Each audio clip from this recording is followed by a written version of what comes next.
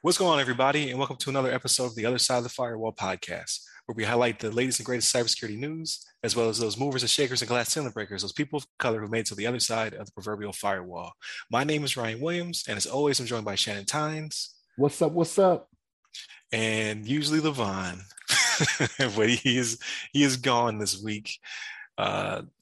Enjoying time with the family and what have you. So it's just the two of us. So it's definitely going to be different. I'm sure we'll keep you entertained.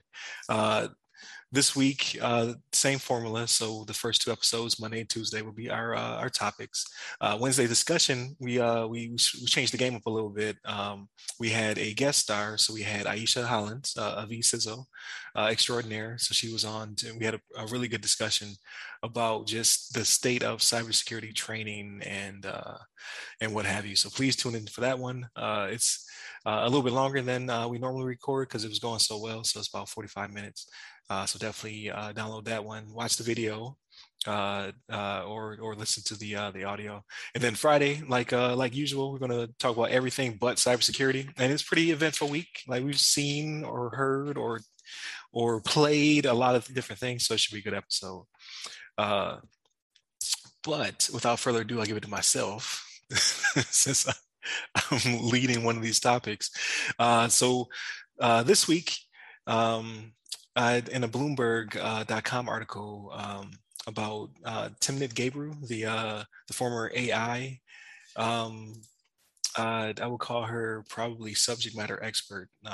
She's an AI scientist. She had that falling out with Google that we reported on pretty much at the beginning of our podcasting. I want to say that was like early.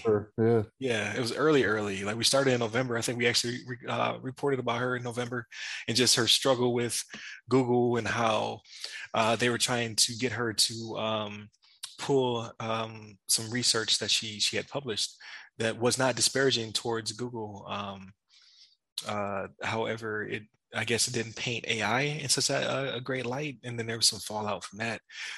She gave them an ultimatum, and they said, well, we'll accept your resignation. She was like, but I didn't resign. So she still stands strong saying that she was fired. Google still stands strong, says she resigned. Either way, she's gone on to form a new group, independent group, where she can continue to do her research in AI and then try to make it a more ethical, diverse field. Because there are issues with AI that she was trying to address when it comes to minorities and just unethical practices when it comes to the collecting of information and the use of AI to give bank loans and to facial recognition was one. Yeah, facial recognition was a problem as well. Yeah, so there's a lot there she was trying to clean up, but alas, now she's doing it independently. This article on Bloomberg is annoying me because now I can't open it up without the ad blocking me. It wants me to accept something, and we don't do that on this podcast. We don't accept anything, right? We don't take cookies from strangers. Yeah. So like I actually have it up, Ryan. So like the title of it is Google's former AI ethics chief has a plan to rethink big tech. And the stuff that you were talking about, I mean, it's dead on with what she's kind of going into in the article. You know what I mean? By Dina Bass. You mentioned it's Bloomberg.com. It's by Dina Bass or Bass, BASS, however we want to say it. I'm sorry if I don't have your name right. No, I appreciate it. And then she also goes into, I didn't know her story, how she's a refugee and how that also impacts the way she sees freedom of speech and what have you, and how she feels that these companies are basically bullying their trusted members into not saying things that hurts their bottom line, which, I mean, that makes sense, right? That most companies, your Googles, your Amazons, and what have you, will, they protect their shareholders before they protect their employees. And she's asking for fair practices, not imagining, but a reconceptualizing of AI, so that it is more diverse, so that it is more ethical in its practices with people and things of that nature. So she's not asking for anything controversial in my opinion, but it is a big ask of companies who are already selling their AI to the Department of Defense and other agencies. So they don't want to look bad, basically. How do you feel about this article? So reading it, something that kind of struck out at me that I had to look into a little bit, that is already present, but is maybe not, I think, enforced to her liking, is she mentions the baseline needs to be labor protection and whistleblower protection and anti-discrimination laws. Because again, she thinks she falls into this. She thinks she falls into this category where she was unjustly fired for what she was talking about. Right? She did not, like you said, she did not single out Google, but she was talking about something that Google was starting to get a big footprint in that Right. may not look good. You know what I mean? She was saying, hey, this is for all AI. This is not, I'm not saying Google did this. My employer did not do this. I'm saying everyone needs to watch out for this. But I mean, so the thing is, there is labor protection and whistleblower protection already out there for people. But again, she just wants to, like you said, reconceptualize how it is implemented, because again, she thinks it's just not fair. And the reason she thinks it's not fair is also what you mentioned, because the companies are working towards their best interests, right? So they're going to do everything they can to make that dollar and not necessarily look out for the people that bring these things up, right?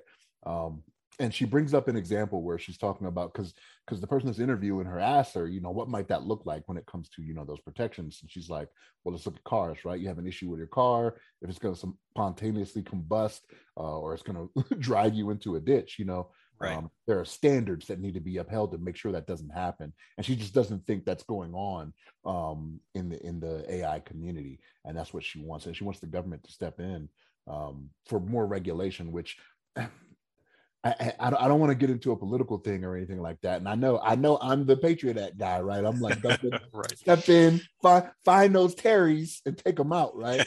I know that's what I say, but there is a fine line here where I'm for government oversight when it's correct, right? Like, I don't want the government to oversee everything, you know what I mean? But there is a point where it can get to be too much. But she wants different things, like she says specifically high stakes scenarios, right? When it comes to AI, right? Right. She says the government is actually using unregulated products now, right?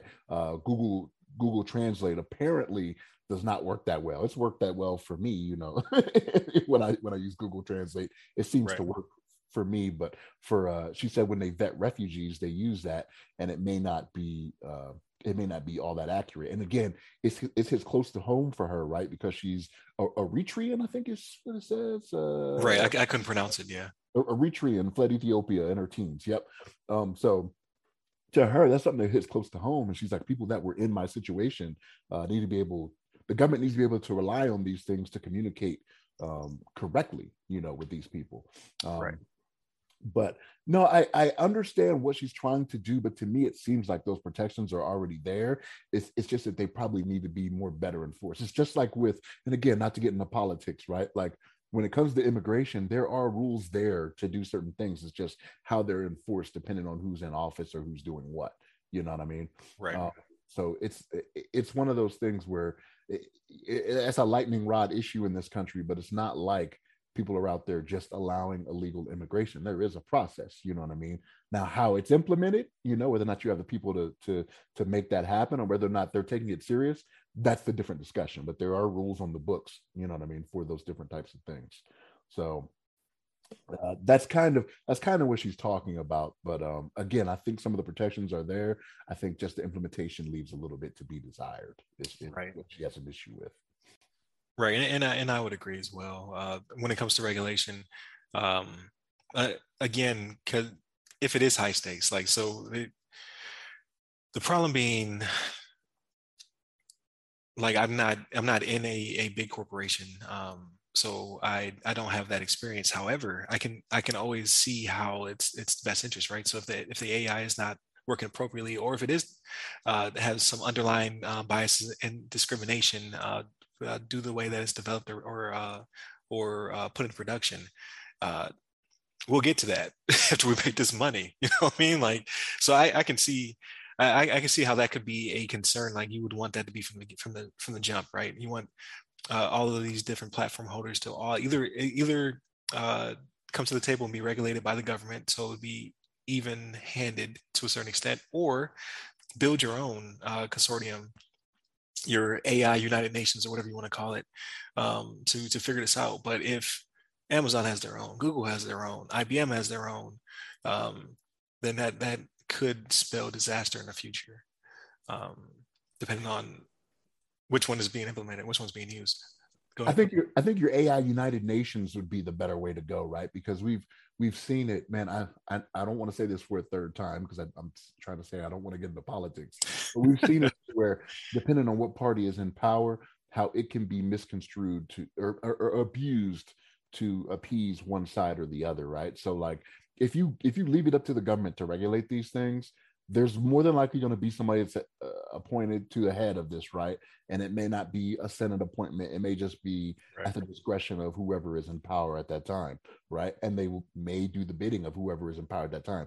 But if you do it like you said with the United Nations type thing, if you get 150 different countries to agree on this, like, hey, this is the route we're going to go, it leaves that more of a fair way to go about doing that, right? Because then it's not necessarily the interests of just Americans at that point. You know what I'm saying? Yeah. So yeah, the AI United Nations thing. I know some people don't believe in the United Nations, but I mean, I believe their purpose is legit. But yeah, again, but yeah, as I say, even if it's only the companies themselves to come together and regulate themselves, kind of like in the ESRB for the video games. Remember when that was a thing? You had lawyers trying to sue. You had I think it was Hillary Clinton. She was big on like Mortal Kombat and Night Trap and all that stuff was bad. So eventually they just regulated themselves. They're like, you know what, we will form a consortium. We will build a rating system and we will police ourselves. And it's worked to a certain extent. Sometimes, you know, there are issues there as well when it comes to politics, but something like that could even work. Or you know, something that's totally independent. So maybe you have a company that's not part of the because I don't think the ESRB is not part of the actual industry. Like it's its own entity that the industry put together. So something like that, maybe. Yeah, no, that's a good point. So yeah, I don't know. I don't understand AI enough. Like AI makes me feel dumb. Anytime I read or I get into it, it makes me feel really like I don't know. Because how do you decide? Like it always comes back to me like how do you secure it? How do you make it safe? But you have to understand the basics of how AI works, right? And that's not me. I just ask Siri questions. That's yeah. Well, you don't have a degree from Stanford like Dr. Gebru, right?